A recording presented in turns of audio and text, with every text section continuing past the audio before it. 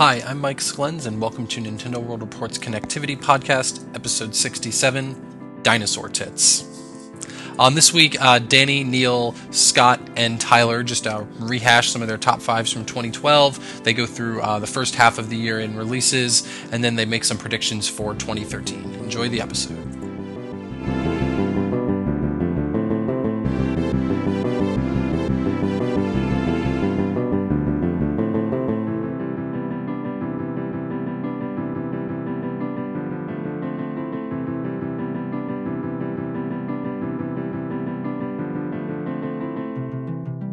Hey, and welcome to some more end-of-the-year nonsense, but now we're at the start of a new year here on Connectivity. I'm your host, Neil Ronahan, and with me, as usual, is Scott Thompson. Hello! But this isn't about us, at least for right now, because we already aired out our top fives. Now we're going to have two other people from the staff, and that you might recognize their voices from their occasional appearances on Connectivity, and that's Danny Bivens, who's apparently working on 3 hours of sleep at about 7:30 in the morning in Japan right now. Hi. And we've also got Tyler Olu, who is in Canada, who I guess it's also 7:30 in the morning. I don't know how time zones work. It is the same time as you, and I'm operating on like 7 hours of sleep. Okay. That's good to know. So I guess before Danny falls asleep, we should let him go through his top 5 games of 2012. Sure. So, I guess I'll start from the bottom. My number 5 this year is Crashmo. I thought was really fantastic. Game. Definitely. So much better than the original game, too. It's kind of ridiculous. Yeah, I completely agree. I feel like we might be a little bit in the minority about that, but I just think that Crashmo kind of makes the concept of Pushmo in a much simpler and more focused way. Yeah, to me, it seemed like the controls make more sense because you're able to do more with the blocks. And I think, like, before I wrote a review for Crashmo, I went back and played Pushmo, and I was just, like, kind of taken aback. I was like, oh, yeah, you can't do this with some of the things, so it's kind of annoying. But, yeah, definitely awesome games, but I think Crashmo is just better all around. But next up on my list is New Super Mario Bros. U, which I picked up at the Wii U launch here in Japan, and I thought it was really awesome, better than New Super Mario Bros. 2. Totally. I do like New Super Mario Bros. 2 a lot, especially Coin Rush mode. I thought that was incredible, especially being in Japan. There's a lot of people I can street pass with, and jelly, so jelly. I could actually use the feature, so that's awesome. Then next on my list for number 3, I don't think I'm really I'm definitely in the minority on this. I really enjoyed Rhythm Thief and the Emperor's Treasure a lot. I know there are definitely some issues plaguing this game, like the broken scoring system. I don't even know. It's not like I would call that a broken scoring system. It's just one that I don't prefer in a rhythm game, because there are a lot of other really good rhythm games that kind of work that same way. Like, for example, Owendin and Elite Beat Agents. Mm-hmm. But for me, and Rhythm Heaven works the same way as well, where it's pretty much like more what have you done for me lately as opposed to what have you done over the totality of the song. Mm-hmm. I don't prefer that in rhythm games. And that's what I realized where comparing Theater Rhythm to Rhythm Thief, because they came out a week apart from each other in North America, that there is a style of rhythm game that I like, and there is one that I don't. And Theater Rhythm is an example of one that I like, and Rhythm Thief, nope. Mm-hmm. For me, I enjoyed it, but I think if you're going to do a game where it's mini games instead of like something like Theater Rhythm, where it's the same type of, it's consistent type of game it is all the time, that you got to make every mini game like strong as hell. And as soon as you have a weak one, it's like a chore, and you're like, it's such a pain like just to get through. And I find like Rhythm Heaven is like pulls it off a lot better than Rhythm Thief. Like Rhythm Thief, there's some like just duds, and then some of them they share similarities. So then you're playing like a reformatted dud. It's a bit. That's where I think Rhythm Heaven succeeds, because you can also skip ones that you don't like. Yeah. Where's the coffee shop owner in friggin' Rhythm Thief? Nowhere. Yeah. Exactly. But Rhythm Thief, I remember Rhythm Thief had this awesome line where some guy was like Toot Sweet came up. It's like playing with weird French stuff, and the guy was like, the tooter the sweeter. and that was pretty awesome. Yeah, I definitely, there were a couple of things in there that I really didn't like. Like, for example, there's a hang glider section where you're using gyro to control it, and you're shooting soccer balls at missiles, which is kind of bizarre. But I mean, other than that, what I really liked about the game most of all was the story. I thought it was just kind of crazy and kind of funny, and I don't know, just kind of an enjoyable experience. That was my best. Would you say it was very Laytonian? Kind of, because it was pretty crazy and weird. Yeah. So, yeah, had the European flair. So, Yep. Yeah, so I really enjoyed that. Next up, number 2 on my list is The Last Story. Believe it or not, this is like basically the first game that I ever wrote about for the site back in 2011. I think this might have been why we hired you. Yeah, it was. Is that you were like, I can write about The Last Story, and I was like, welcome aboard. Yeah. So I think after you said, can you buy The Last Story? I was like, yes, I will buy it today, and I did. So yeah, I have good memories about this game. I haven't really played it too much this year, or last year in 2012, but I did play a lot of it back in 2011 when I was writing my initial impressions and stuff like that. I thought it was fantastic. It's really, really easy to get into compared to something like Xenoblade. And I thought that was kind of refreshing. Being a guy that I love RPGs, but I just don't like some of all the bullshit that goes with it sometimes, having to play for 20 hours before anything fun happens or something, but I'm getting the vibe because I actually, since we did the first Game of the Year one in which Nick talked about how he liked That Last Story, I've actually played the game and I'm about an hour and a half into it, but it almost feels like Sakaguchi's just being like, hey, you guys have made Final Fantasy 13, fuck you. Yeah, because pretty much. It does seem to have that same kind of like, it's on this linear path, and then you get to this town and it opens up a little bit. Mm-hmm. But you get to that town within 40 minutes, as opposed to Final Fantasy 13, where it takes you 4 days of real time playing the game before you get to the town. Yeah. But I can't wait to play more of it. It's a real cool game. Yeah, definitely. And my number 1 game is Theater Rhythm, Final Fantasy, however you want to say it. So good. I like the Japanese title. It's just Theater Rhythm is basically what it is without the Japanese pronunciation. But anyways, yeah. Oh my God, I've played this game for over 55 hours, I think. And last night I just booted it up just to play because I hadn't played it in a while, and I just remembered after playing it then, I was thinking, wow, this is why I love this game. I mean, it just, if you played Final Fantasy back in the day, or even, the newer ones, just the music is part of the series, part of the what makes these games so great, and it's just awesome to have all this in one game. Yeah. I mean, for me, it is very much that, I don't think I need to go and replay all the Final Fantasy games, which is kind of my immediate inclination after playing Theater Rhythm. Of course. But for me, I can just play Theater Rhythm, and I just remembered my fond memories of playing some of those games. Mm-hmm. Mm-hmm. And some of my not-so-fond ones, which is why I will stop playing Final Fantasy VII in that game. Oh. Cool. Yeah, and that's it for me. Cool. So, Tyler, what about your top 5? Oh, well, coming in at number 5, Zero Escape, Virtue's Last Reward. Excellent game, very fun to read. I'm sure there's going to be people who want to argue that it's not a game. I would not. I won't even engage that. But yeah, it's really fun. I really I love 999, and just knowing that there was going to be a sequel was so exciting. You're like, is it going to come over? Is it not? Came over. Really, really fun, wild story. Just as wacky, if not wackier. Just so many improvements. I just remember 999 was excellent, but the chore of it was having to always constantly restart to get the new endings. You had to do that many, many times, and I wanted to get them all and not just do one and then figure out how to get to the secret one. And just with this, it's just so much easier. You can just, there's a little road map, and you can pick back where you want to go. Really excellent characters. A bit wackier, and I like the voice acting. I think a big problem people have is the bunny, kind of like the antagonist. I think the voice acting is the voice acting is perfect. It's the only voice acting that I'll listen to that character, and a lot of people skip it. I don't know why. I think it's really funny. cute. I like the puns, I guess. Maybe that's probably just all comes down to puns.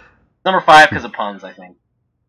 It's really that good. seems respectable. I bought 999. It was on sale on Amazon for like $15 a month or two ago, and I picked it up. I still haven't played it, but I intend to.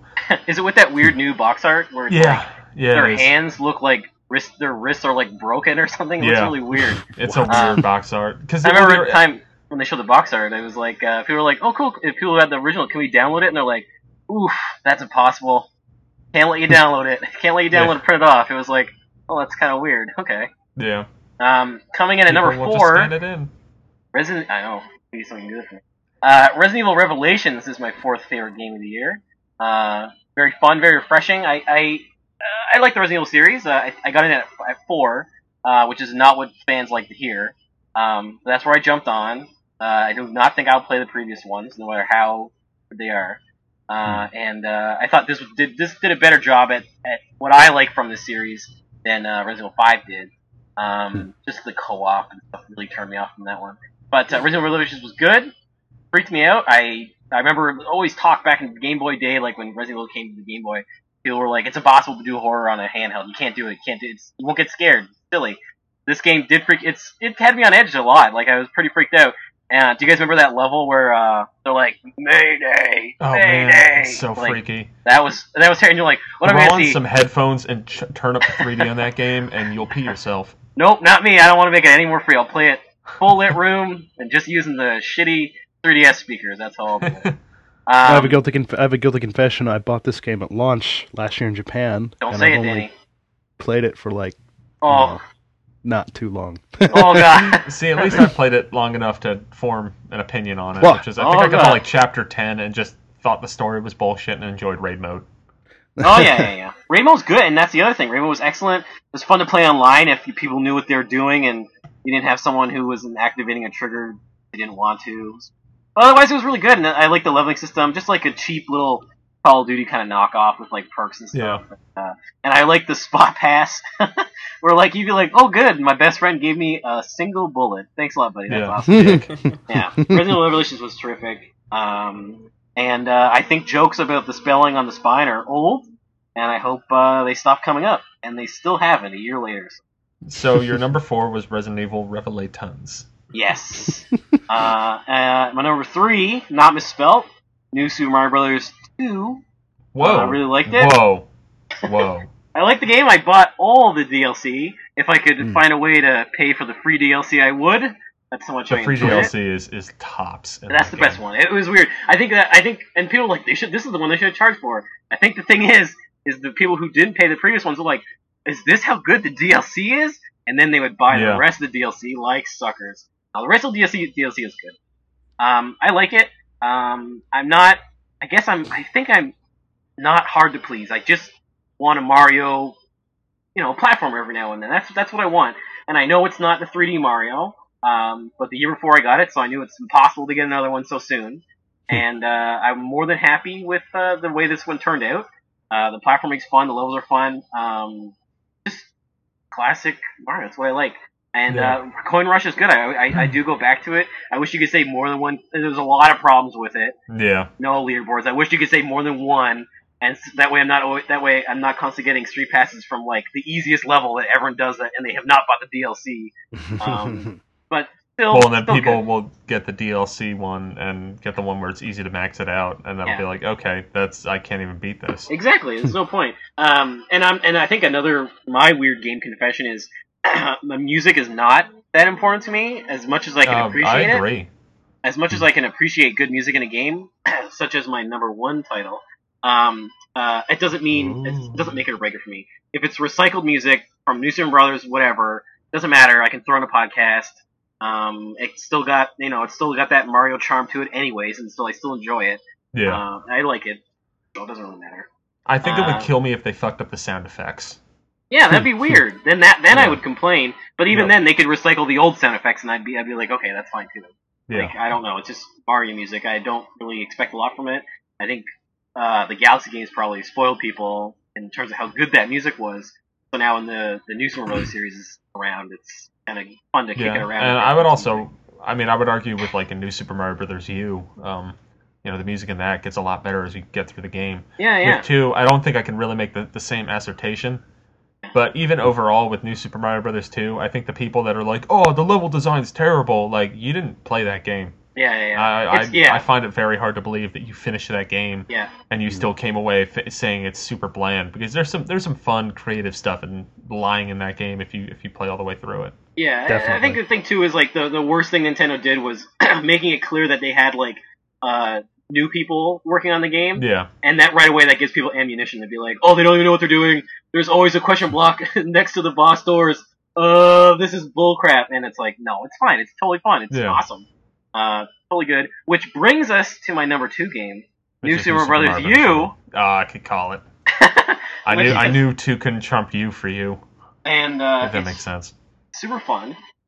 And I think one part that was missing, well, not really missing, it was there, but it was weird, and I don't have 2 3DSs, is co-op. And I can play with my wife, who's not a gamer. She likes playing Mario games. It's fun that I can do something with her. The off-screen play, my 3-year-old daughter likes to play Mario with me now, and on the off-screen, she can play by herself when she wakes up in the morning, and I just hang out with her. And just the creativity that was injected back into the series.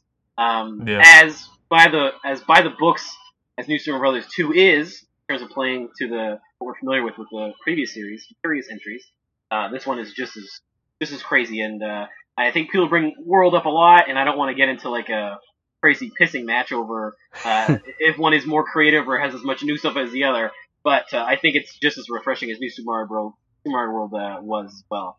I really like it. Like I said, the co-op, just all the secrets are back, and I sure hate when I hit down by accident and then I gotta watch Mario jump around for 15 seconds as he makes his way to a world off some off-beaten path.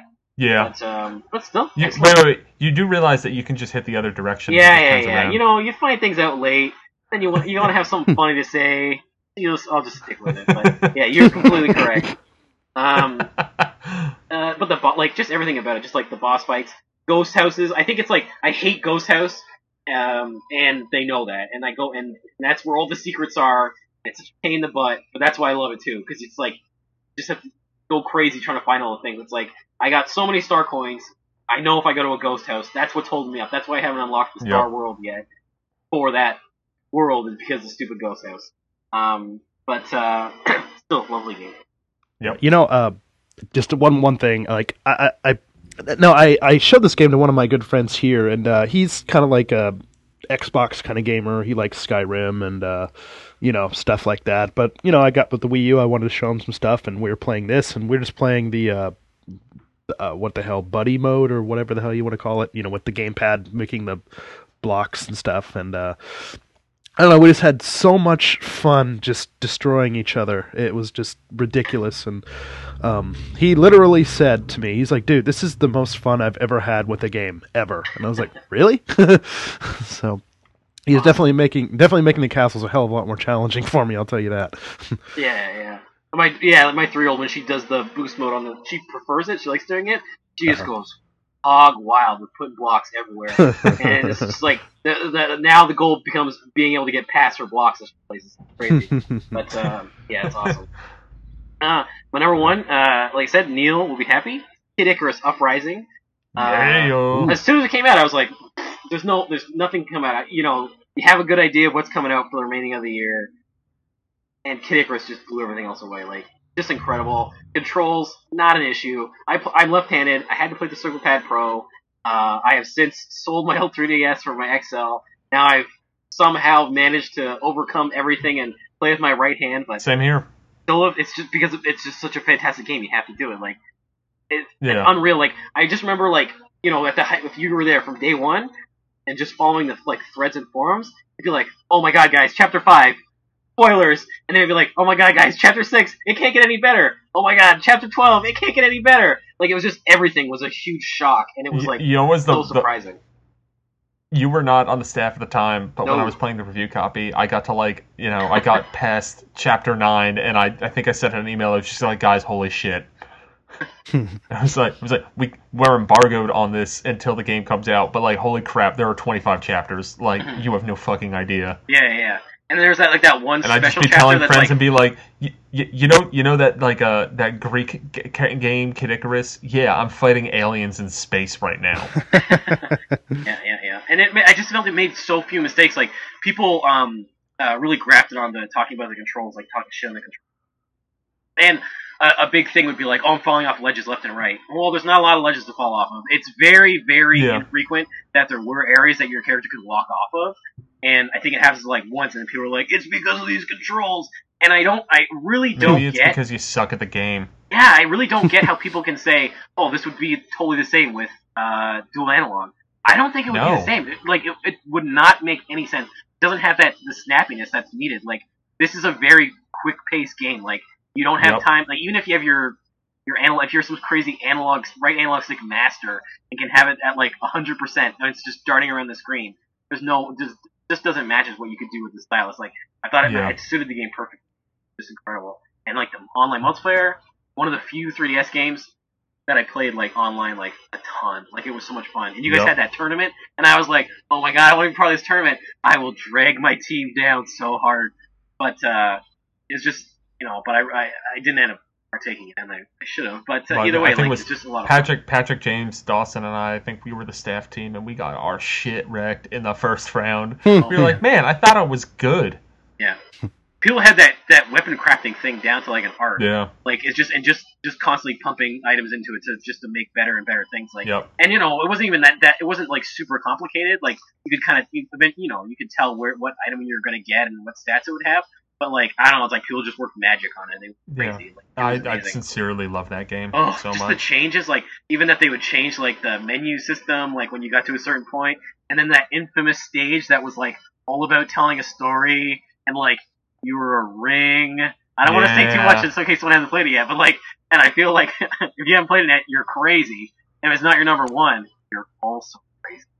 But I must be crazy because I haven't bought it yet as well, despite the fact that I love that game. That's so good. Danny, you should get this game. It's real good. I know. It's getting cheaper here, too, so I have no excuse. Yeah, you should pick it up before they take out that stand. Yeah. Bump down the price. Well, I could just buy the stand because it's Japan and they'll have it anyway. Yeah. All right, so let's go on to the quote-unquote main event here. Ooh. Yeah, and that is that Nintendo year 2012. Is Scott still alive? Yes. Okay, cool.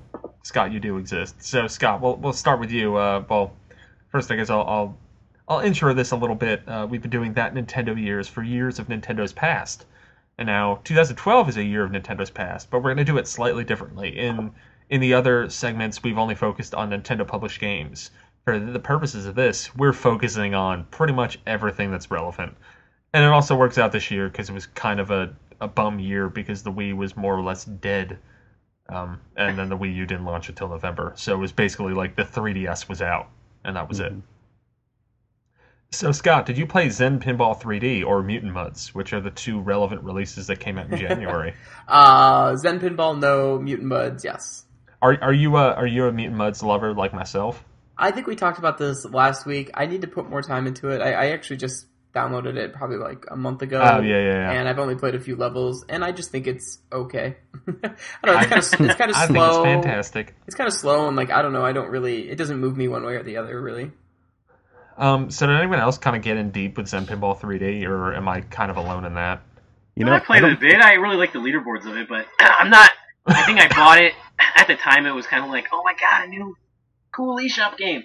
I bought it. I'm not really like a pinball guy. Yeah. And I think even looking at the Marvel tables, maybe you'll get mad at this. I feel like their art, like the art team or something over there, is like bad or something. Oh, no, I'm not going to deny that. I think I have trouble really figuring out like, who's like who really with the human in the Marvel tables. Yeah, so, and I see Blade, I'm like, Blade looks like goofball. But anyways, yeah, like, but I still play it just because it is fun. I do like the leaderboard aspect. Yeah. And it's super good, but I'm probably not dogging over. But yeah, I had a lot of fun with the leaderboards, although I really only played one table in Zen Pinball 3D, but it was still, I mean, I love how those tables look in 3D and how they use the 3DS. I'm excited to see how Zen Pinball goes to Wii U, because having that, and, like having the gamepad be the entire screen for that game is incredible to me. I don't think Zen Pinball 3D came out in Japan yet, though. If it did, I know Don Koopman is going to be wanting to kill me for just saying that. But yeah, so I haven't got to enjoy like Don's either of corrections these games. on every podcast. Just waiting. Yes, so it's probably waiting. But if it did come out, it's definitely kind of stealthy. But yeah, and Mutant Ones didn't come out here in Japan either, which is a shame because I want to try that too. Yeah, it's real cool. Hopefully it'll come out eventually. Just like Jules on Twitter enough. Hey, make it come to Japan. But Mutant Ones is real cool. I really, really like it. You can listen to last week's podcast in which I espouse about it a whole bunch. I'm killing myself because of Deluxe coming out on Wii U. I've like stopped myself from playing the new Granny levels because I'm like, I need to have something new because I bought my Switch Force on the Wii U and on Wii U. I'm like, oh man, like, and I'm like enjoying it just because of the art and stuff like that. It is fun to replay. It's very short, so it's not really a big deal. But I'm like, I really like to hold on to something new. And like Jules has said, like there will be new stuff, but I can't be sure. And I also hope that the Granny stuff is unlocked from the start and I can enjoy it. And so I'm going to beat the game again. I'll do it if I have to. So let's move on to February. February was a lot bigger of a month. So first we'll start with the 3DS retail games that came out in February. We've got Resident Evil Revelations, which we've already talked about to a fair degree on this podcast. So we'll kind of skip over that unless anyone else has anything to add about Revelatons. Okay, no. We also had Tekken 3D Prime Edition, Tales of the Abyss, and Metal Gear Solid 3D. I played all three of those games. I reviewed Tekken 3D Prime Edition for the site, and that game's fucking garbage. I never really got into Tales of the Abyss or Metal Gear Solid 3D. Metal Gear Solid 3D kind of just highlighted to me how I don't think I'll ever really get into a Metal Gear Solid game ever again. Oh my god. Yeah. Maybe Revengeance. I don't know. That looks fun. I like cutting things. Yeah. Yeah. Well, I know for I played those three. Well, I think I played all of them. Yes, I played all of them. Tekken Prime 3D. I went to this weird. This is where you're kind of like, man, like, what's wrong with this guy? Like, does he have more money than sense? Because I was in this thing where I'm like, oh, I totally like fighting games. Street Fighter 4. I think I really like fighting games. I just kept buying them. And I got like an arcade stick for the Wii, and I got an arcade stick for PS3, and I would just like be like, oh, I don't have the time to invest right now. Once I get to it, I'm gonna mass release fighting games. And then this year I was like, oh my god, I hate fighting games. I'm no good at them. And so I sold off all my fighting games. And Tekken 3 Prime 3D was one of them that I had. I think I watched a bit of that movie. Oh my god, that I didn't know what was going on, so that's why I only watched a bit. There were some good fight scenes, I guess, if you like fights. Other than that, no. Metal Gear Solid 3D, fantastic. I will speak really highly of it. It came around the time just after the HD, or maybe it was the same time, but either way, the HD collection. Yeah, I think that might have been a late 2011 release, maybe. Yeah, I think so too. I don't remember for sure. Yeah, I'm almost positive as well, but it came out, and then there's a package that sells for I think it was $40, and then here's a $40 game, a same price game on 3DS. It's only one of the games. Yeah. It's not in HD. Very important. But and you need the circle pad. That game, I will speak. I love it. I love Metal Gear Solid 3. I thought the port on 3DS was very good. There's some moments of like slowdown and stuff like that. But otherwise, it's good. They updated the models. Things are more consistent how the series looks now in terms of. But yes, you need the Circle Pad Pro. If you don't have a Circle Pad Pro, don't play Metal Gear Solid 3D. It is garbage. And there's like bosses that need the Pro. Like if you don't have them, they're crazy. That sucks. So they're really they have really fun. Lots of little Nintendo references in there and stuff like that. It's you can tell there was genuine effort put into it. I would love to see future entries put on the 3DS, but I don't know how well this one. I enjoyed it. It was good. And Tales of the Abyss was awesome. I don't know. I'm not too far into it. Probably like 7 hours, I think. But really fun RPG. Yeah, I mean, I've never been super into the Tales series. This is one of those games that like my first one. I just found it for cheap, which is the only reason I got it, and like put 10 hours into it, and was kind of like, well, that was fun. I'm never gonna finish this. Because I've always kind of liked that combat system, but it never works for me for as long as the games are, and those games are real long. Yes. I think the only one I ever beat was Symphonia, and I think that was at least a 50-hour game. I don't even remember. I just remember like weeks of my life spent away on Tales of Symphonia. So yeah. So we had some 3DS eShop games come out in February as well. We have Sakura Samurai, Art of the Sword, or the other 80 different names that it has. And then we also have Dylan's Rolling Western came out in February, which I'm not really a huge fan of either game. I really did like Sakura Samurai a lot. I thought it was kind of cool. I really dug the aesthetic. Yeah. I mean, yeah, granted, you're basically doing the same thing over and over again. That's what killed me about that game, is that it's just real shallow. Yeah. And I definitely don't have anything to say against that, because I mean, yeah, I think it can be pretty shallow, but I don't know. I just found myself kind of addicted to it, and I think I played it for like 10 hours or something. Yeah, I think where I got to the point where it was just like, screw you, Sakura Samurai, was when I got to the third and what I found out to be the final area, and like finished that boss. I'm like, oh, that was real cool. Like, now this is going somewhere. And it was like, okay, hard mode. I'm like, what?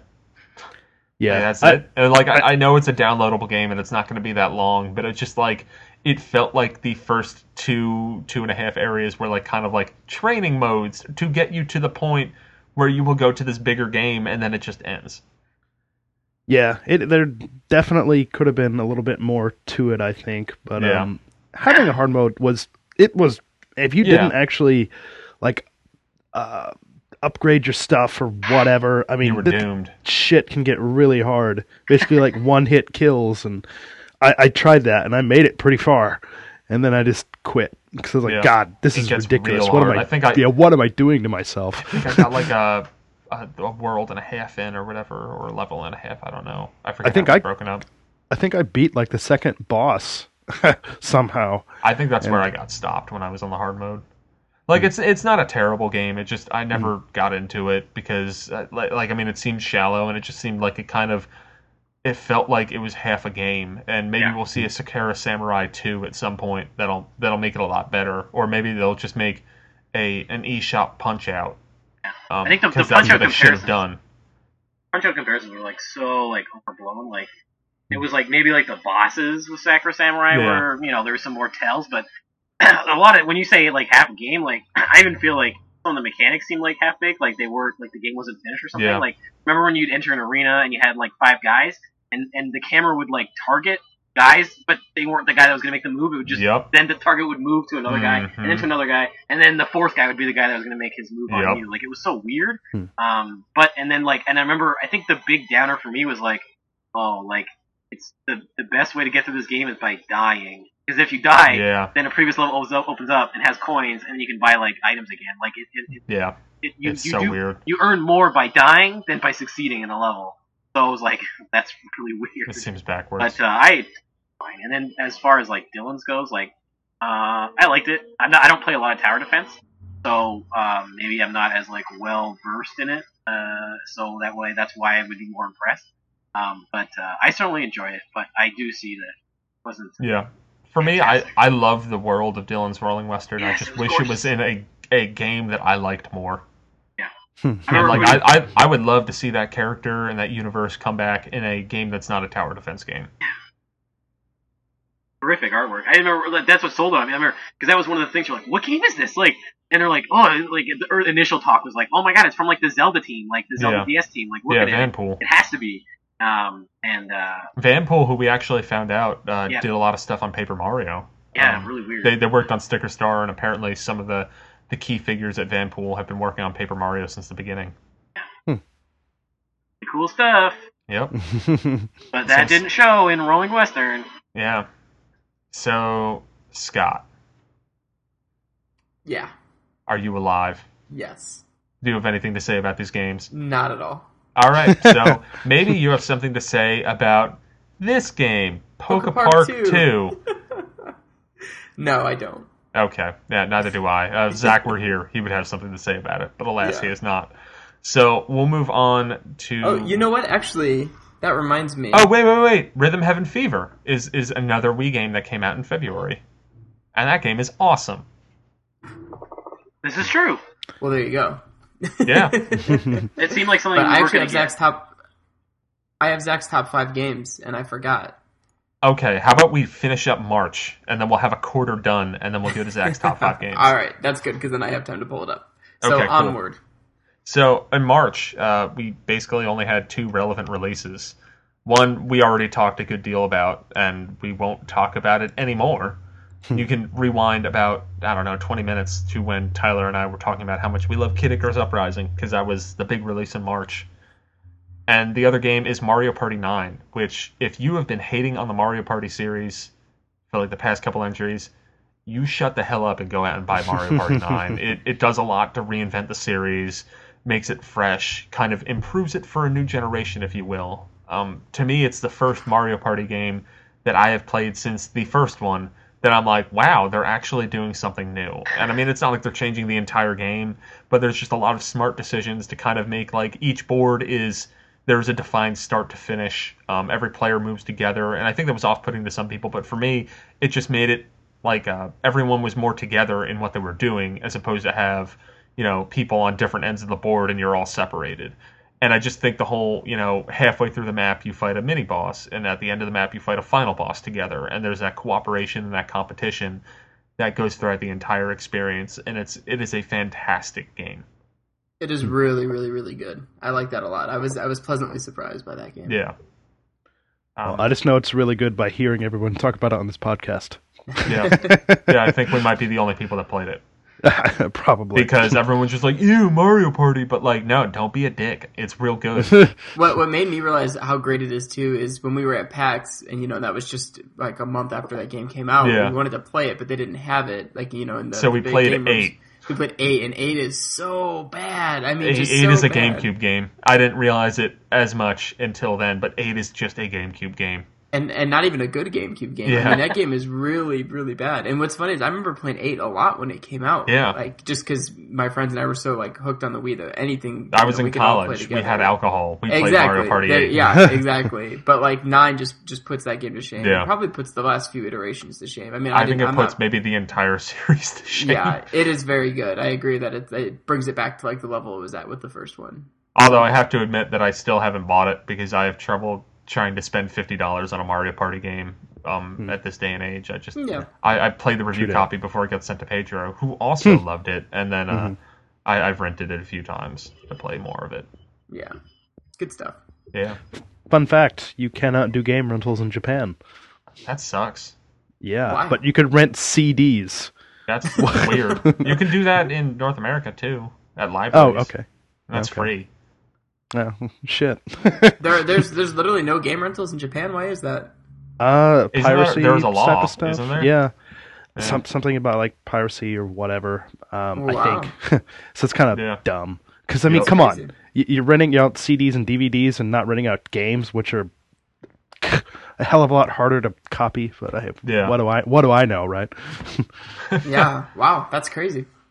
All right, so Scott, read off Zach's top 5. Okay, he didn't provide any commentary, so we'll just go straight through. I'll make up commentary for you. There you Yeah, go. dude. It's Yeah, gonna be good. I I can't do an impersonation, but I can think like him. Figures. Yeah, exactly. Dinosaurs, tits. Yeah, That's dinosaurs. pretty much it. Vagina. Dinosaur tits. Yeah. All right. So number 5, he has a tie. It's between Mutant Mudds and New Super Mario Brothers U.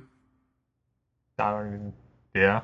I can't think of anything for that except for it's just like, yeah, I would see Zach putting them there.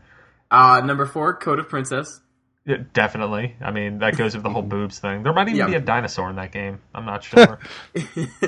Number 3, Theater Rhythm Final Fantasy. Hell yeah. Good choice. Number 2, Mighty Switch Force HD. Wow, that didn't get number 1? Yeah, I'm actually surprised at this. Do you guys want to take a guess at what his number 1 is? Xenoblade. No. Skyward. That was the year before. Oh, I know. I I just picked a game. I just know there's something with Zach and Skyward Sword not playing. Well, he never I'm played, gonna say Kirby's Dream Collection. No. Alright, well, I'm just gonna tell you then. Resident Evil Revelations. Oh yeah. I mean, I knew he liked it a lot, but I'm surprised. He put 90 hours in that game at least. Fuck. Yeah. He got really into that game. You're right. I forgot that he did into the raid mode. He got way into it. That's right. And he like got all like the super powerful guns, like leveled everything up. Yeah. Okay. Well, yeah, that's his 5, and then I've got a prediction from him too, but that's for afterwards. Yeah. So. Okay. So I think what probably makes the most sense, considering that we're at the 40 minute mark, we'll just do the first half of 2012 and do the second half next week. All right, sounds good. These segments keep on going stupidly long. They do. So we're gonna do up until the end of June, and then we'll pick this up next week, and then we'll finish up this segment with some predictions. So now we're going to start with April. And April had the release of Scott's favorite game of 2012, and that's Xenoblade Chronicles, which is a fucking hell of a game. Yes. So take it away, Scott. Oh, God. I mean, I don't know how much more I can add after, the last segment. And then I was also when we did the... the Xenoblade segment. Yeah, exactly. I mean, I've talked about this game a lot. But, I mean, it's just an awesome game. I mean, really, like, if any part of you likes RPGs, there's no excuse not to play this game. I was looking at we're working on probably by the time you hear this, there will be a few days until our favorite 10 games of 2012 are released. But as you people who pay close attention know, that we did Xenoblade last year in our favorite games of 2011 because we made the wrong gamble. But I was rereading what James wrote about Xenoblade there, and he made a comment that I didn't really realize as much while I'm playing it, about how when you die in that game, you don't really get penalized. Mm-mm. And it's so smart, and because it rewards you for exploring. And that's a really key part that I see lost in some RPGs, where it's just brutal. Like, people love the Dark Souls kind of gameplay, but in RPGs, that's kind of a turnoff to me, where you could go somewhere and basically just have like what you've done kind of erased. I mean, it's one thing in something like Zombie U, where that's the point of the game almost. Mm-hmm. But it's another thing in an RPG where it's just brutal like that. Whereas Xenoblade, it's very friendly, even as it gets really, really hard. And just the way that world opens up is incredible. It's everything in that game just flows. It's very seamless in pretty much every facet of it. And this is coming from some guy who has only put like 20 hours into this 50 to 60 hour game. And yeah, well, if not more, if you choose to do everything. I mean, that's what's great about the game too, is you can really get out of it as much as you want. Like, if you just want to play through the main story and do some side quests, then that's fine. That's your 50 to 60 hours. But like, there's a whole town building segment you can do. And there's just so many side quests. There's the affinity chart where you can get you can build relationships between people in each town by like doing quests for them, and then even build the relationships between your own party. It's just incredible. There's so much to this game. It's such a fantastic game. And yet, like I don't find it, like Danny, you mentioned that like Last Story is good because there's not really a big barrier to entry. But I find with Xenoblade, like it works you in very easily and kind of explains everything. Clearly, I would say with both games, there's barely a barrier for entry. I would just say that Xenoblade's a lot more intimidating because of its length. And that's all you hear about is how long it is. But like, if you go into it without even worrying about that, it's just such an enjoyable experience. Shit, just play the intro to that game, like the first 3-4 hours. Yeah. And if you're not just like, well, shit, I have to play more now, then you're made of stone. I think maybe that the time thing is what's keeping me away from playing more of it, because I played it. I wrote some impressions up in 2011 of the Japanese version. I played it for like 2 or 3 hours. I don't know, however many hours I played. Yeah. And then I bought the US version last year from like Nintendo.com. I had it sent to like my dad in the States, and I had him send it to me because I was like, cool, I'm gonna have like the rarest version of this game. Push the glasses up on my nose. And I literally haven't even put it in my Wii yet, which is kind of ridiculous. I mean, like Danny, just play it until you stop wanting to play it. That's kind of the part that I got to was just like, I was getting really into it. I think it was 10 hours into it, and then my Wii died. So luckily, I salvaged the save. Okay. So then when I got my Wii back, I was kind of like, I don't really want to jump back into it. And then finally one night, I was like, I'll just play a little more of it. And then I put like in another, I think, around 10 hours. And and then I kind of stopped. I mean, this wasn't like one sitting. This was over the span of a week or two. Jesus. And then I quit my job and was fired because I didn't show up. But but I put like 10 hours over the span of like 2 weeks, and I was really enjoying it. And then it wound up, just fading away again. But what I realized when I went back into it is that game's really easy to just jump back into. Cool. And for me, it's the kind of game that I see myself like, you know what? I really feel like playing a ridiculously huge RPG. I'll put another 5 hours into Xenoblade now. And maybe I'll beat that game in like 2015. Who knows? I don't know. But I've gotten so much out of that game already that I don't feel like, I wasted $50 because I didn't beat this. Like, it's a fantastic game. I love it. And you're right. I think it does a good job of bringing you back in when you spend time away. In a lot of ways, it's kind of like a single-player MMO. Yeah, it really is. In its entire structure. And so it's very easy to come back in. It'll remind you of what's going on. You've got your quest log. You know exactly what you were doing and what you need to do. And yeah, I mean, it's very smooth to come in and out of. And yeah, I think that's a good point, Neil. Danny, just start playing it. Yeah. Play till you don't want to play anymore. And I guarantee you will have played a lot of it. Yeah, that's definitely encouraging thought, because I mean, I used to play a lot of RPGs when I was like, in high school. Same here.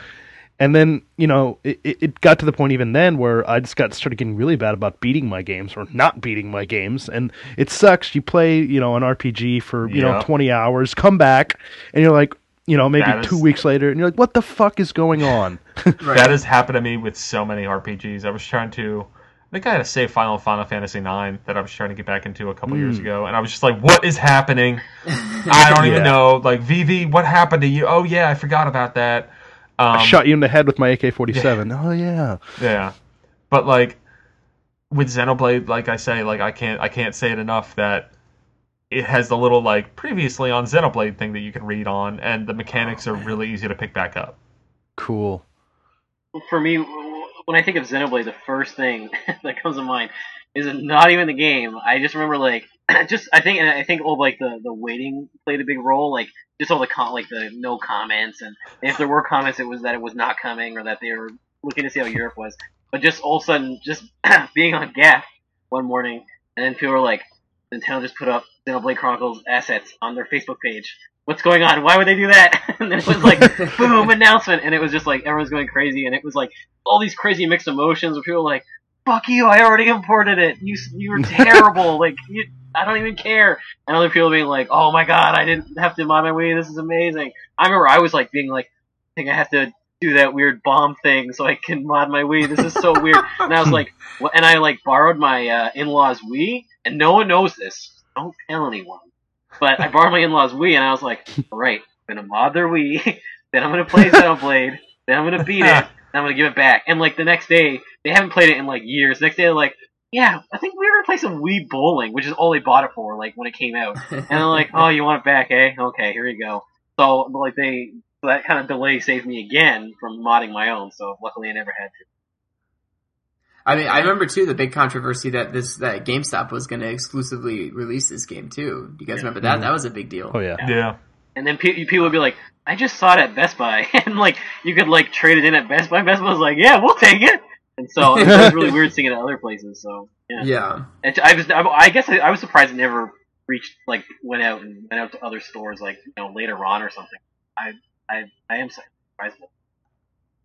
Yeah, we never really figured out much about the relationship there between Nintendo and GameStop. I don't know if they were really that afraid that this game just wouldn't sell, that GameStop was willing to just sort of eat up the cost to bring it here, and I don't know how much, if they got extra profit from selling the game, versus just selling any other game. I'm not sure, but that was a very weird relationship for Nintendo to partner with a one single store like that. I mean, I know they've done it a little bit before with Walmart, and like the Chibi Robo game or whatever, but still, it was kind of weird. Do you guys have any idea, like off the top of your heads, how many copies this thing sold in North America? No. It didn't do terribly from what we heard. It was nothing specific, but I guess it wasn't anything surprising, but it wasn't anything discouraging either. Yeah, all I remember was like the typical analyst people were like, if the NPD charts were not by SKU, like how they lump everything together and that eats up the chart, that Xenoblade Chronicles would have been on the chart. Like, from that month it was in, I can't say anything. It's like Kid Icarus was the same thing. Like, Kid Icarus sold very, very well for the platform it was on and the numbers it sold, but when you have Call of Duty lumping three systems together, it's not going to be on it can't be on the chart. So it seemed like it did well enough, and I mean, if there's a possibility that Xseed kind of maybe they can figure out kind of numbers, and that's why they may have decided on Last Story. I don't know. No, because I think Last Story was already in the works, like locked in. Because I believe it wasn't it announced in February?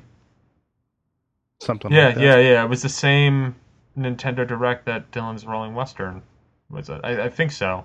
I'm pretty sure Last Story, even if it wasn't announced before Xenoblade came out, it was like we knew. Oh yeah, you know what? Yeah, or like Xseed had it locked down. Yeah. Before then. I'm nuts. Well, if you guys trust VG charts, which you don't, no one really should. It apparently sold, according to them, it sold more in North America than any other region. It sold 390. Well, it's also because North America is a lot bigger. Bigger, right? It sold 390,000 units, 220,000 in Europe, and then 160,000. I can make up numbers too. Yeah, so there you go. But I mean, from all the anecdotal, reports and data that we've heard about Xenoblade, is that. It didn't set the world ablaze in North America, but it did very well. Yeah. It was not disappointing at all. Well, especially considering the circumstances under which it was sold, either GameStop or Nintendo.com. So and it being a 2012 Wii game, like. Ugh. Well, there was another game that is the only Operation Rainfall game to not come out in North America that came out in April in Europe, and that's Pandora's Tower. Danny, I think you're the only person out of this group that played it, and you played the Japanese version, right? Didn't I lend that to you? And I don't know if you got Yeah, I played a little bit of it, and then I sent it back. Yeah. I honestly, that was like a year ago. I don't remember much about that game. Yeah. It was very God of War-esque, had some Zelda overtones. Yeah, definitely. I think that's a very good way to describe the game. It's been quite a while since I played it myself, but yeah, definitely. I mean, you got the chain and you're whipping it back and forth like your hair. Yeah. And yeah, I don't know. I thought it was pretty fun. I thought it was pretty fun, but I personally I thought it was kind of the weakest out of the three Rainfall games. Yeah, that's kind of what I was seeing too. It's also it's weird that it got lumped in there because the other two are like pretty hardcore straight up RPGs, and this is like an action game. Yeah, and I remember when they first announced this, I think it was basically right when I first came on staff back in 2011, and I was like, what the hell? Because, I mean, first there was this picture of this girl with a tattoo on her back. Yeah, and it's like, BT Dub, she's a demon. Yeah, so it's... Who's a vegetarian, and you have to feed her meat. Which I thought was just cruel and awesome at the same time. Just I think the the whole premise behind this game is absolutely amazing. I don't know, it's fun, but I think it can be a little bit limited sometimes by the controls, from what I remember. Yeah. I really want to play it some more one of these days, but we'll see. And then the only other retail game to really come out of note in April was Spirit Camera: The Cursed Memoir, which I played a little bit of it before I shipped it off to Zach for the review, and that game is bad. I did not derive much enjoyment from it at all. It looked interesting to me, the idea of that AR kind of game that had the little book that you went in through, but it was just it was a really shitty Fatal Frame game that barely worked. I remember the thing that what I remember with Spirit Camera was being every few months you have your Nintendo release, and when it's a Nintendo release that you don't care about, that's the worst, because you're like, oh good, 4 months without a Nintendo game, and they were so much Spirit Camera shit just popping up all the time, you're like, oh my god, they're putting way too much work into this thing, who cares? You know what it's called? What's gonna happen with Pokemon Mystery Dungeon in March? That's what it's called. Hey. Because I don't think there's going to be much else around that late March release of Pokemon Mystery Dungeon. Hearing that release date was, I think, the worst that I felt about a game not getting delayed, or a game news of a game release date that wasn't a delay ever. Because it just was the realization that oh, nothing good is going to come out around that time. Fuck. I watched a video on the Japanese 3DS eShop with some little kids that were basically going into the game, and I was like, this is probably more entertaining than the game actually is. So I feel like I don't even need to play it. Yeah.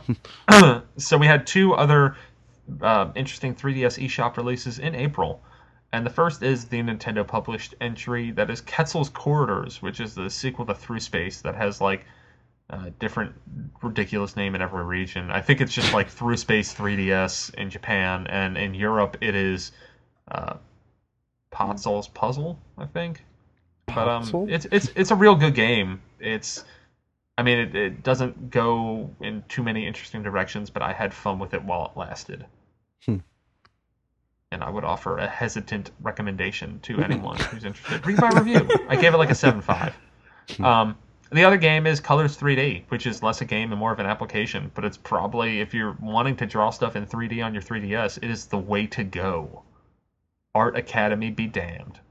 Yeah, I really like it. I use it a lot. I had a probably closer when it came out. I used it. I did a lot of Kirby stuff. I don't know what was going on where I was dropping Kirby stuff all the time. A lot of Kirby. It's 20th anniversary. I think there was 20th anniversary, man. Oh man, someone. Oh yeah. So there was like some sites that had like Kirby stuff. They had like a Kirby drawing every 4-Color Rebellion. They had like every day for a month there was new Kirby art. Yeah, it's fun. You're just like, I'm gonna draw Kirby till I die. Yeah, it was weird. That's all it's on there. But it's really good. It's really good. I think the thing what is it? The Art Academy. It literally that is like a teaching program. Like it teaches you how to draw, or at least tries to. Yeah. And Colors is like, here you go, figure it out. And it's like there's a lot of stuff. Like there's a lot of stuff you can learn how to do, and it takes time to understand it all. Like it's pretty complicated. I had a lot of fun taking pictures that I took with a 3DS camera and then kind of tracing over them and making them 3D. Ooh. That was fun. All the dicks. Yeah. Well, it would be cats more. Those are pretty much the pictures I take with my 3DS, are either my dick in 3D or my cats in 3D. It's either or. So the May release, and I emphasize release in singular terms, is Mario Tennis Open, which... once again, if you read my review, it's a little bit muted. I think I gave it around a 7.5, much like Quetzal's Corridors, but I put a lot of time into this game. I've really been craving a Mario sports game for a while up until that point, and while this game might have been ultimately safe and a little bit disappointing, it was still a very solid game of tennis. Yeah. It's just that all it is playing tennis over and over again, and there's no interesting career mode. It's just, okay, beat this tournament. Okay, now this guy's a star. Do it with another character. Maybe you'll unlock a secret outfit for your Mii that you'll never use. Oh god, and you had to earn the coins for them in the mini games. Oh god. Yeah. It was weird. Great. Terrible unlock strategy aside, it was a very fun game to play. Yep. Not to do all the periphery stuff. Yeah, I'm more of a Mario Golf man. Mario Tennis was pretty good. Yeah. Good. I'm a golf man in general compared to tennis. Yeah. I think it was around this time that I was playing a lot of Hot Shots Golf on Vita, and that game is fantastic and made by some Mario Golf people. Waiting for that PS3. Yeah, it's coming eventually. Yeah. So now we'll move on to June, in what I guess is the second to last relevant DS release ever. That's Pokemon Conquest, which is, Pokemon meets Nobunaga's Ambition, which... I played a little bit of it and then realized, wait a minute, I never really liked Nobunaga's Ambition. I'd never want to play this again. Glad we have done. Yeah, I was like, I made a huge mistake. But it was cool. I really liked how they put those worlds together. It was very funny because it's a crossover that you would never expect, but it actually kind of works with like how both of those worlds are structured separately. Yep. Yeah, I'm guessing no one else has really ever given that a thought. Yeah, I was kind of on the fence about buying this. It came out like March last year in Japan. Yeah. And I don't know. Wow, that was a damn quick turnaround to come out in North America. It's only 3 months. Shit. Yeah, it's either March or April. I don't know. It was one of those. But it was a pretty quick turnaround. I was really surprised when I heard it announced for North America. But I was kind of on the fence about it. Inevitably, I just didn't get it because I was like, I don't know if I'm going to enjoy. Made that exact noise. You went to the store and was just like, nah. Yeah, I was like, yeah. And they're like, oh, I guess you don't want this. And I'm like, yeah. And then I just left. Yeah. So, it definitely seems like there's a lot of stuff to do and there's a lot of fun to be had, but just not for me. Yeah, same here. My hands are full with, like, Dinosaur Overclocked, like, some of, like, the Mega 10 games. Like, so I'm like, Oh god, I'm terrible enough at those. I don't think I can take on another one. Yeah. That's too bad. That was another big Nintendo release that I was not interested in. That was a lot. There was a string of them. Yeah. Terrible. But there might have been another Nintendo release in June that some people might have cared about, but it was a re-release of a game that came out in Europe and Japan years before, and that's Pikmin 2. Yeah. Not just any game, the game. I picked this up and played Pikmin 2 for the first substantial time ever, because I played a little bit of it at like demos and friends' houses and stuff. I played some of the multiplayer before and enjoyed that. Yeah. Pikmin 2 is awesome. Oh my god. And it makes me so excited for Pikmin 3. And they're like, BT Dubs, we're going to make it like Pikmin 1. And I'm like, oh. We'll see. I'm still real excited for Pikmin 3, and Pikmin 2 was a lot of the reason why I was excited for Pikmin 3. Amazing game. Fantastic. Yep. But I see... I was like, okay, if I pick up Pikmin 2 with the Wii, whatever, I can't remember what the billing was. Was it... No, it was just straight up, or it was Wii Select. Yeah. I can't remember if it was Select because it wasn't new Play Control. New Play Control. I was like, okay, I do, but I was like, if I get that, I gotta track down the first one because I'm weird like that. And I'm like, I got them both on GameCube. I'll just play the GameCube ones. That's fine. And I don't feel like, but it's still a fantastic game. If this is the only way you can play it, totally do it. It may be better, and I'm just being crazy, and it's a good warm-up for 3 on Wii U. Yeah, but, it's only $20. That's definitely cheaper than finding the game on GameCube. Yeah, it's crazy. It's like a fantastic game. Any problems that I had with the first game are gone. With the second one, the time restraints, it's just more free, more open. You can split up your party between the two guys. Pikmin 2 is incredible. I have a weird story where Nintendo.com had a contest, and you had to go. They gave you clues, and you had to go to weird it'll be like, oh, this game, oh god, I don't know, rhymes with P, and you're like, oh, New Super Mario Brothers 3, and you go there, and there'd be a weird Pikmin in the corner. You click it, and it would bring you to another clue. Anyways, I remember that. Yeah, and I remember I think I was in 3 separate forums, and people would be like, okay, I got the answer, and I think the Nintendo, the actual official Nintendo forums figured it out first, and it was something where the first 20 people. There was no response if you got in or not. You had no idea if you were the first 20. And then 3 months later, all of a sudden I get this Japanese white Pikmin mailed to me, and it was amazing. And I think my dog chewed it 2 years ago, and it was really disappointing. But it was really cool, and it had a weird Japanese tag on it. It was awesome. Cool. Pikmin 2. Yeah. Yeah. So we've got a trio of eShop games to close out this first half of that Nintendo year 2012. We got Bomb Monkey from Renegade Kid, which is a puzzle game that I had some good fun with. Yeah, I liked it. Used the 3DS in book style, and it was a fun block puzzle game that was kind of a little bit Wario's Woods, a little bit blasterous. I kind of dug it. The multiplayer was fun too. Marvel Pinball 3D, which we kind of talked about before. It's the second entry in the Zen series on 3DS, and I like that a lot more than the first one. And the last game is Order Up, where if Andy Gergen were here, he would be able to espouse a lot on this game. And I really enjoyed what I played about it. It's a really good restaurant sim. Yeah, there's a demo. I checked it out. I think people talked about that the humor and stuff was good when the Wii game came out, but I was just not really interested, I guess. Unfortunately, I don't know. It's probably really good. That's what I keep hearing. But if you want to play a good restaurant sim game, play Order Up. If you don't want to play a restaurant sim game, then don't play it. Yeah. There is one game that I missed though, and that's Art of Balance Touch, which is from Shinen, the guys who made the Nano Assault series, and that was actually one of Nick Bray's game of the one of his top 5 games of the year, which he admitted was more because he hasn't played as much.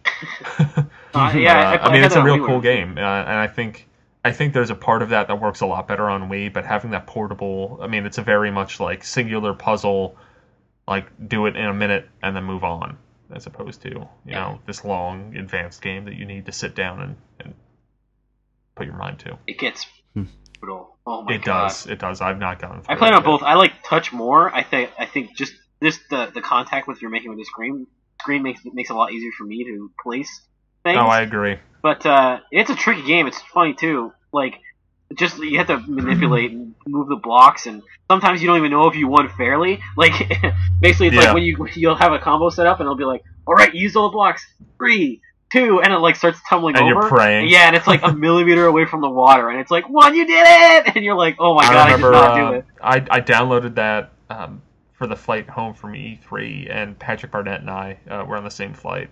And I was playing Art of Balance Touch, and there would be so many times where I'd be like, ah, ah, ah! And he'd be like, what's going on? I'd be like, this game, man, this game. But yeah, that's my Art of Balance story. So stay tuned for part 2 of that Nintendo year 2012. And by stay tuned, I mean wait a week. Where we'll go through July to December, or maybe just half of that, because we'll totally overplan and make the segment like an hour and a half. Yeah, don't turn off your iPod. Wait a week. Yeah. Keep the earbuds in. Yeah. Somehow we'll get it to you. Just go and play Xenoblade for 10 hours straight. Maybe it'll be ready by then. Okay, so we're moving on to predictions. And how many predictions do we all have? Do we want to go one at a time, or do we want to go each person go one by one? Let's do each person. Okay. I just have one. Okay, Danny, how about you start, since you're so vocal? Sure. So I think that later on this year, this is kind of safe, I think, but I think there's going to be a third title in the Pushmo Crashmo series coming. I think it's going to come here in Japan October 2013, and then probably November, for North America and Europe. And I think one of the big things that they're going to have in this game is kind of, they previewed this in kind of like a special mode with the Grandpa Blocks, Fall, whatever his name is. Who cares? It varies from region to region. Yeah. Papa Blocks. Papa Blocks. Papa Chubby. That's Big Papa. That's what people call him. Papa Chubby. Well, there was kind of an interesting little mode they had in the game, in that with him, and it was like basically, the blocks are usually like 1 by 1, like little cubes, but in this little special mode, you had blocks that were like basically longer. I mean, still typically, I guess, the same size, but kind of like really adding a little bit more, a lot more complexity to the whole process of the game. And I think that maybe this next game will focus on that. I can totally see that. Yeah. Whenever I first saw that, I just immediately thought, oh my god, this is where they're taking the series basically after this. So I think they're going to totally do that. All right. Yeah, long blocks. I guess like long mo. Oh god. I wouldn't be surprised. Just make it a really phallic sounding name. So Scott, I guess you got Zach's prediction. Do you want to do that, or do you want to do your own? No, I'll do Zach's, and I also have, and maybe I should do this now before we get any further. I have the predictions that a few people made for 2012 from 2011. No, it's okay. So on that segment, way back on, I think it posted January 17th, if I'm not mistaken. Let's take a look. So roughly a year ago. Yeah, it was episode 17, which just seems like a lifetime ago. January 13th, 2012, 1 p.m. Patrick, Danny, Mike, and Zach were on the segment, and they each had a set of predictions. They had serious predictions, some kind of crazy predictions, and then like funny predictions. So I just have here the serious ones, and I just love that no one had anything right. That's the way these shows work. Patrick said that Pikmin 3 would be a launch title for the Wii U. That's what Nintendo said. Oh yeah, we were kind of led to believe that. Patrick had his fingers crossed for most of the year until September, when Nintendo was just like, "Hey, Patrick, fuck you." Yeah, this is specifically for Patrick. Not happening. Danny, you had an interesting. You had two predictions. You had that the Wii U was going to launch in Japan in July through September, somewhere in that range, and then it would come up to Europe and the US in November, which you had that half right. I think that's just called Danny lives in Japan and wants it to go back to the way it was. Yes. And then he also predicted that the price range would be between $200 to $300 and could absolutely not be more than $300 if Nintendo wanted to be competitive with Sony and Microsoft. So, well, there wasn't really a price drop for 360 or PS3, so I mean, we all kind of expected that to happen, and then like Sony raised the price of PS3 or whatever. I don't even know. Yeah. Sony's like, we're finally in a good position. Let's fuck it up. Kind of, yeah. Now it's like all these bundles and everything's expensive. Yeah. And then Mike chimed in with, and this has been a recurring prediction or thought that has just never come true, but that Retro would have a Wii U launch title. Yeah. Or have anything that we know about, which hasn't happened. Well, we know that they are working on something. What it is, who the fuck knows? Who knows, yeah. And then was that the issue from this E3 where people thought that's why so much time was spent on Nintendo Land, because Retro was supposed to have something and then it didn't show up? Pretty much confirmed. I believe that Reggie made a comment that Retro's game was kind of put off at the last second. I think there was supposed to be a reveal trailer at the end, and that's why Nintendo Land was probably elongated a little bit more than it should have been. Yeah. And then Zach closed with that there would be at E3 significant 3DS and Wii U connectivity would be announced. Oh, what a bummer! Which has not happened. I think I forget where the prediction was. I don't know where. I feel like there was some conversation. At least this might have just been like idle thoughts before E3. Whereas the idea that like, oh yeah, they'll probably have a lot of 3DS on the show floor, and then Nintendo spit in everyone's face, and they just had like 2 roaming women with 2 3DSs attached to them. Yeah, and that was it. Hot. And they only had Luigi's Mansion playable until the 3rd day, where they had New Super Mario Bros. 2 playable. It made no sense. I will say though, it's cool that at least from the 3DS you can transfer your Mii over. Fairly. Yeah, you can do that through the Wii mode too. Oh yeah, no, I know. Yeah, you can do it through both, but I just think, that's at least something nice. Yeah, and it does let you know that these systems can talk to each other. It's just whether or not Nintendo decides to use that for anything else. Well, Monster Hunter. Yeah, I was gonna say that's true. That's true. They do it. It's quick and painless and super easy to do. Because you actually have that game out. I forgot about that. Crazy Japanese. I think we'll see a little bit more of that. I don't think it'll ever be something where like there's a substantial 3DS to Wii U connectivity, but it will be something that will be popping up in games where it is appropriate, like Monster Hunter. Yeah, I mean, I don't see why you couldn't do that to sort of replicate other gamepads. Like everyone's saying like, oh, I can't wait till there's games that use 2 gamepads. But it's like, well, why not just a gamepad and a 3DS? I mean, unless you really need the gamepad in some way. But like we're talking like Madden for play calls. It's like, well, why can't someone just use a 3DS to call a play? I don't know. Yeah. That's neither here nor there. So those were the predictions for 2012 that nothing really came true. Yeah. Well, let me pull up. Yeah. Let me Zach's prediction for 2013. And this is also a recurring one that we've never had right. 2D Metroid on 3DS, but he announced the E3, and he stresses that it will be a retail release, not an eShop exclusive. Poor guy. Yeah, so we can all dream. I have some oddly specific release dates that I'm going to drop on you guys right now. Well, here let me do my predictions first, and then you can go with that because I've got mine right here. I'm predicting that it will be announced that Super Smash Bros. The next installment will come out in 2014. I don't think it'll be this year at all. I agree with that. That is not on my list, but in my head, well, I think Smash Bros. Is at the earliest the end of the year 2014. Oh, end of the year 2014. Wow. Yeah. Okay. I'm thinking they're going to announce it for first quarter 2014. Keep in mind this game has only been in development since like April 2012. I get maybe March.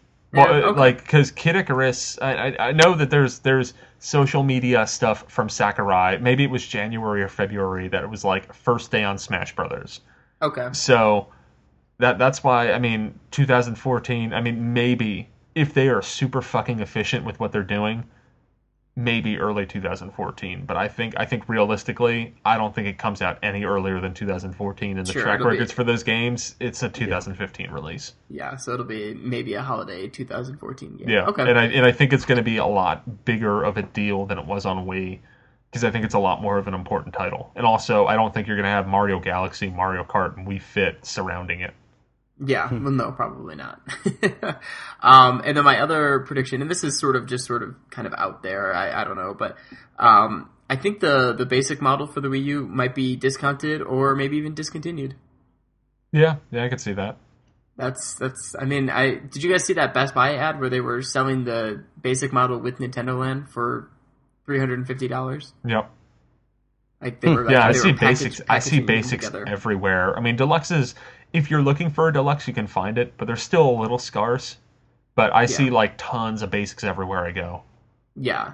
And I think that might get phased out. I feel bad for my brother because he was looking for a system like the weekend it came out and got a basic because he couldn't find any deluxes. And like 2 weeks later, I was like, dude, you should have waited.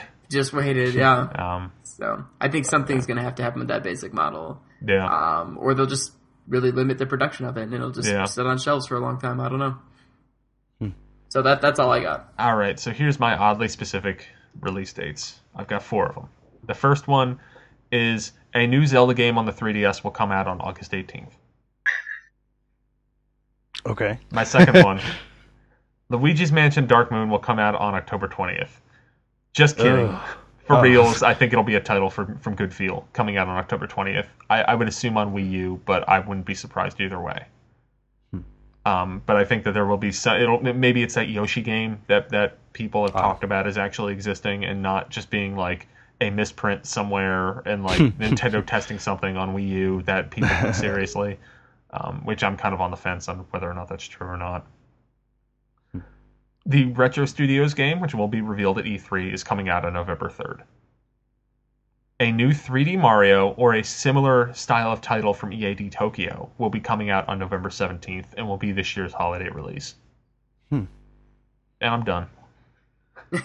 Does anybody have any... do people think that these are outrageously unrealistic or hopeful? I think they're hopeful.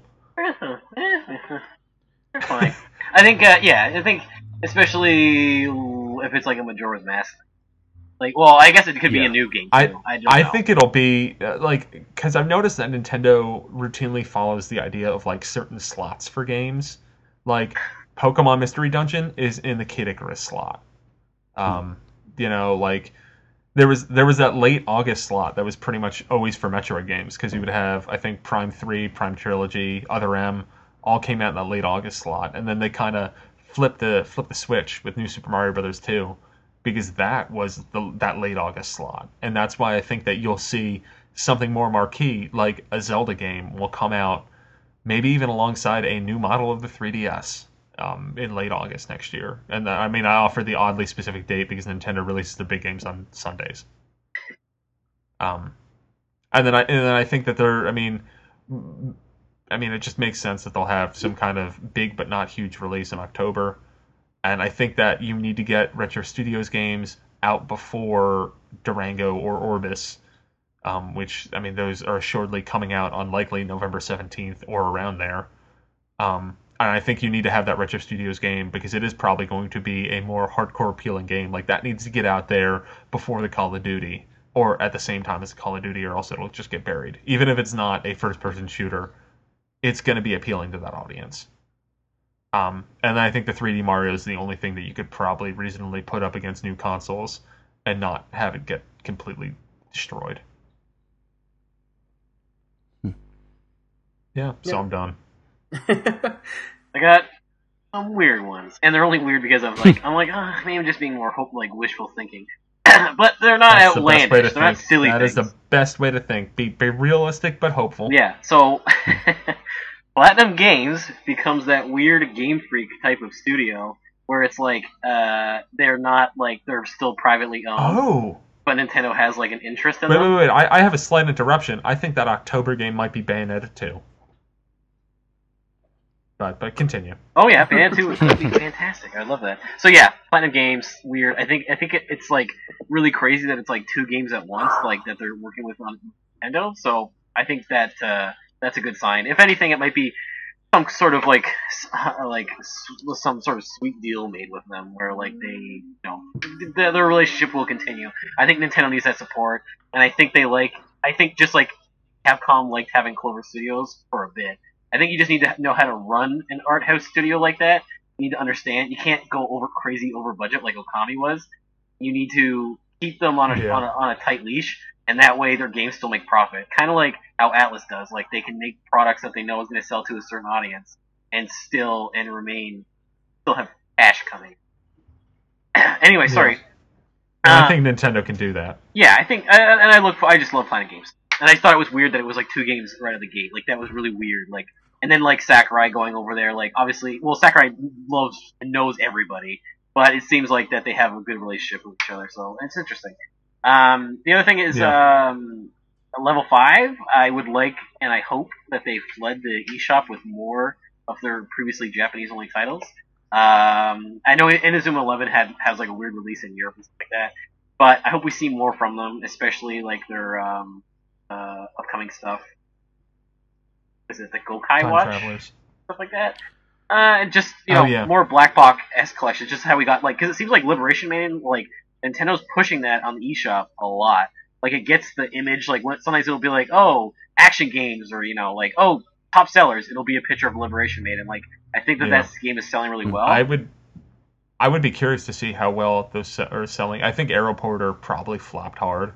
Yeah, but I think going into it was the cheapest. I think Aeroporter's just like who the fuck would want that game? Honestly, like me. I want it because it's weird, but oh, you sort luggage. That sounds great. Yeah. I mean, that's why like Crimson Shroud and Liberation Maiden are a lot easier to sell because one's like, oh, it's an RPG, you fight orcs and shit, and the other one's, on paper, it's like you are this girl in a robot mech who's the president's daughter, and she has to save the world. Definitely a little bit harder of a sell for sorting luggage. I mean, I like all three games. Yeah. I mean, I would say relatively evenly. Like, I think they're all pretty good in their own way. They're just real quirky. Yeah, that's what I love about them. So just level 5 has done a lot of weird stuff, and especially because now there's going to be a Guildo 2. Hopefully, we can see them delivered to us in the same way. So I just like to see that kind of thing. And my last one is Zwei. Way? Z-W-E-I? I don't know. I know it's a German word. I can't remember. Anyways, that's Shinji Mikami's next game. I want to say a Wii U port, but I really want to say exclusive to Wii U. That's a really weird one. I just really love Shinji Mikami games. I think He's doing it with Bethesda, right? Yeah, and I know they're really spotty. Like I don't even know if they've said it. Dude, that's not going to be a Wii U exclusive. I hate to break it to you. Yeah, a lot of things need to change at Bethesda. Bethesda does not like the Wii at all. Yeah. They don't. Yeah. I don't think they really get along with Nintendo. Yeah, I'm just hoping that Shinji Mikami's relationship with Nintendo would play a role. But at least I want to see it come to Wii U. I think it coming to Wii U is a good possibility, but that's mainly because of Mikami. I as far as I know, Bethesda just doesn't give a crap about Nintendo for the most part. I don't give a crap about Bethesda then. So. To be completely honest, neither do I. But that's not because of how they feel about Nintendo. It's how I feel about their games, which is that they are either shitty or really overrated. Except for Wet, I really enjoyed Wet. I know it's kind of bad, but it was entertaining. That's funny when you're like, oh, I don't like the Bethesda. I was gonna be like, oh, you don't like Wet? And I was gonna be like, joke. But I mean, it's not a great game, but I just enjoyed it. It's stupid, but it's fun. Yeah.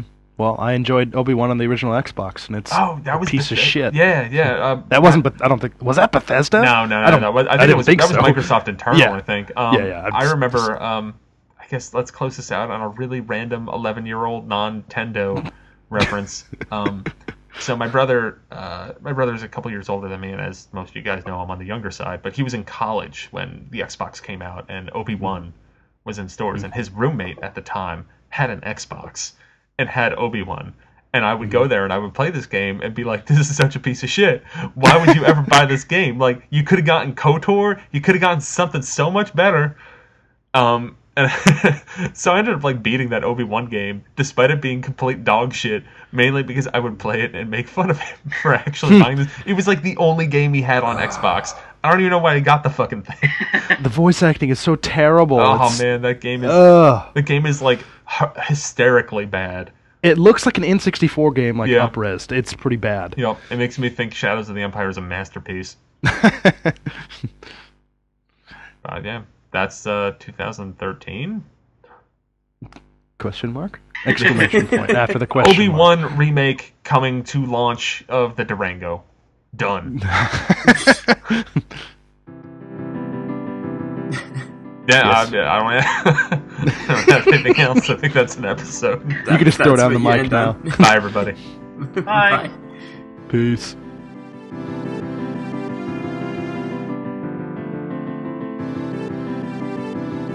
Thanks for listening, and I hope you enjoyed this week's episode. Don't forget you can send your listener mail to connectivity@nintendoworldreport.com, and if you've got a chance, please rate and review the show on iTunes.